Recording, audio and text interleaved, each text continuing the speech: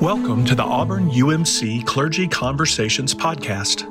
Each week, our pastors take an in-depth look at Scripture and preview their message for Sunday morning services. We're glad you joined us. For more information about Auburn UMC, please visit our website at aumc.net.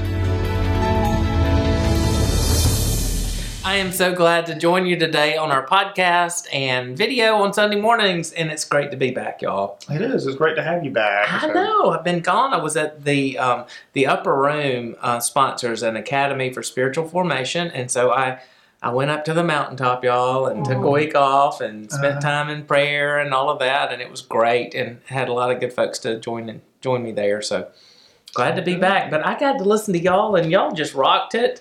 Last week we were in Luke chapter 4, the last 2 weeks actually, and Jesus comes home and they want to throw him off over a cliff because he doesn't say the things that they want to hear sometimes, which he does that to all of us. Right. I mean, we all get challenged.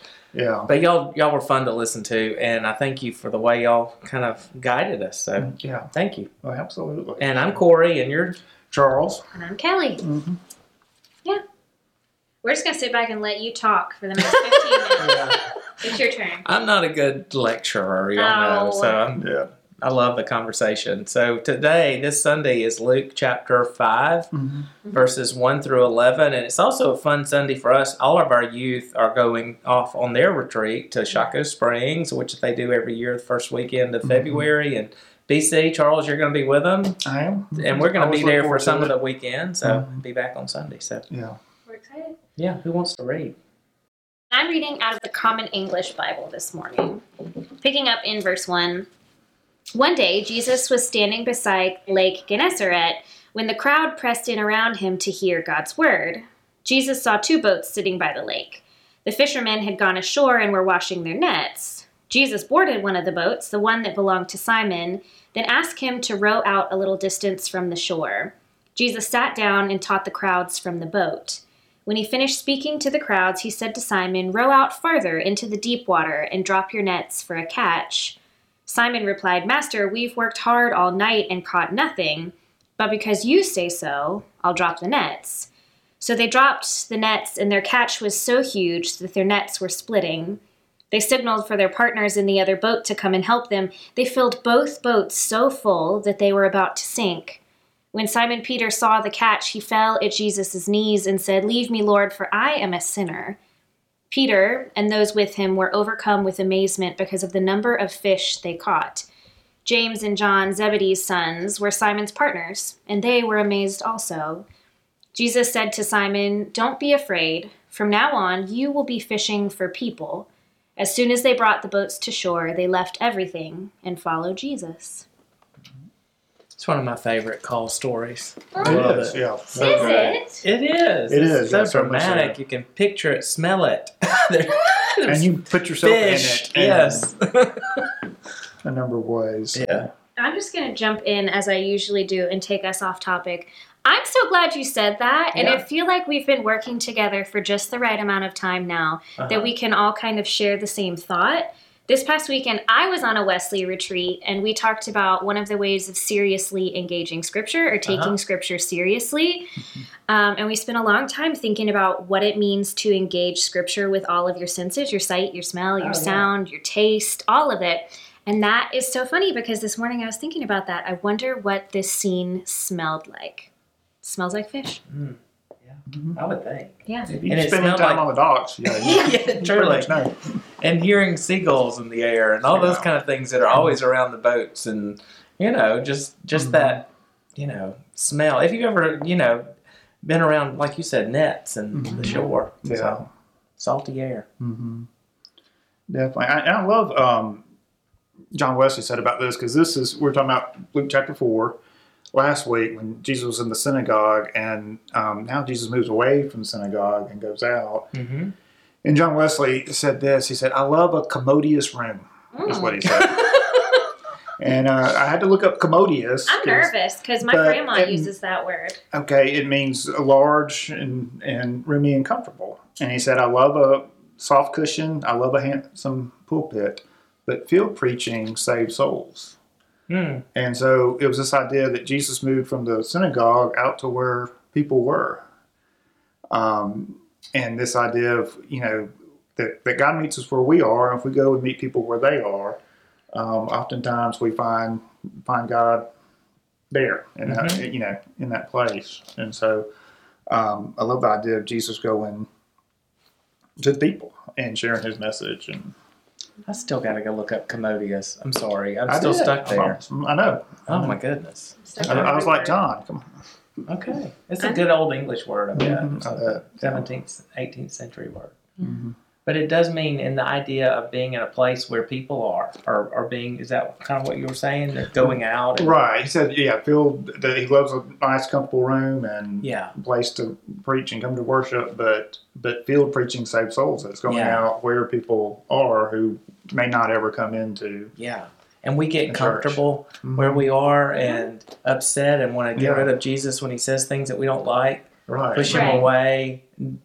Or go somewhere where it's more comfortable. Instead of going to the place where you're really going to encounter God. Is that kind of right? That's a great thought. Thank you, John. I mean, there's a reason we like John Wesley. Definitely. One of many. Yeah. And I just relate, so much to Simon too, of saying, look, we've already cleaned the net. That's a lot of work to clean a boat, wash a boat, and I mean, it can take an hour or two.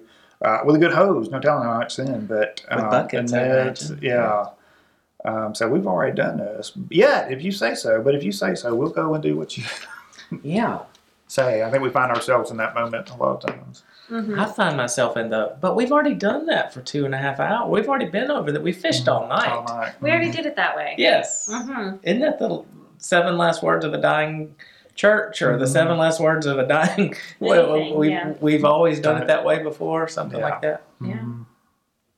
Yeah, I was just thinking that if I were casting the scene, that would be it. It would not be as kind and loving as Luke makes it to seem. It would be, in my life and in my experience, more like, I'm good. Like, aren't you the carpenter? I'm the fisherman. I did this all night. I think I know what I'm talking about. Maybe tomorrow I'll take your advice. But Simon, luckily, tries exactly what Jesus tells him to do. And the catch is very big. Generosity is the business of Jesus. Yeah. And sometimes the absurd. I mean, I think about if you were to say, this is what one of the thoughts that this would, what is this text, that old question, what does it tell us about God? That, my goodness, God sometimes calls us to do things and meet people or reach out in some ways that we just think are just silly, crazy, silly, absurd, and there God is saying, try it, just try it, humor me. Yeah. And sometimes it's we realize in those moments we have many more common interest in things. I know we've been looking at ways to connect people with those common interests and small groups and things as well. So. And this idea of, Jesus basically saying, come join me. Come join me. Do not be afraid. And you'll use what you already have and who you are. But, if you come join me, I'm taking you to a new situation and new experiences and in that. Yeah. Truly. And I wonder if it says something theological about human beings, is that we resist the joining, and then we get scared in the middle of it too, even when they're pulling in the nets and it's more than they can count and more than they have strength in their life. They go, well, they call everybody, which is a beautiful moment, I'm sure. But there's this sense of, there's got to be this sense of, oh my goodness, what did we agree to? And I think, has that ever happened in y'all's? I know it happens. I know in your life where you say yes to something and you just don't. You're in the middle of it and going, I don't know what I just said yes to. Yeah, and I think there's a lot of ministry opportunities like that. We I was thinking that every day. That to show up, maybe say opening prayer somewhere or something, and it turns into much more of an opportunity than we realize, or just to simply sit down with somebody and listen, and there's those moments in there that you feel to quote Tobey Maguire and Spider-Man, you feel weak and strong at the same time. Don't know exactly. Tobey Maguire said that. I think so. Okay, I trust you. I don't know. Was he one Spider-Man? Well, I was wondering. He was Spider-Man, so one of weak the and strong. Spider-Man. And that's kind of Paul, right? 2 Mhm. Corinthians, 4 or 5. Right. That's when why I'm it weak, is when I'm strong. Yeah. Mhm. Yeah, it's biblical. Yeah. Okay. I was talking to a good friend of mine not long ago, and we were, when you're young and you're a parent and you bring that child home and you just feel overwhelmed, and then there are these beautiful moments where you're putting that child down to sleep, and you just go, how long? I never thought I could enjoy something so wonderful in my life. I think we've got a new class now. What's it? How to raise your child in the faith. How to raise your child in the faith. A small group that's beginning, and I think there are moments when it's overwhelming to think, like we said Sunday with all the babies that were in front of the church, that we get this moment to surround these people that are baptized with a community of love and forgiveness that they may grow and become and be all that God's called them to be, and that's just kind of overwhelming and beautiful. It is. I think that all callings are like that. And it might be a call to a ministry opportunity. It might be a call to parenthood. It might be a call to a new job or a new relationship or any number of things. But when you're headed in God's direction, it's always overwhelming. Like you might sink the boat with all that comes flooding in. And I think that that's like the most beautiful and the most difficult part of living in, I guess the church word would be the economy of God, is that we always operate, our baseline is abundance and generosity because that's who God is. Yeah. And we get so surprised again and again, like, oh my gosh, I didn't know it was really going to come together or whatever. And it's like, I told you to trust me. I feel that one of the reasons I think this is one of my favorite call stories in the Bible, because there's Jeremiah and Isaiah 6, and all those are great. But I love that Peter goes, I am a sinful soul. Get away from me. I'm not worthy. Get away from me, you almost sunk my boat. Yes. And yet Jesus calls him in the midst of those weaknesses, in the midst of what we know will be some future failures and all those things. And God calls us the same way in the midst of our weaknesses, and knowing that we are going to slip and trip and stumble.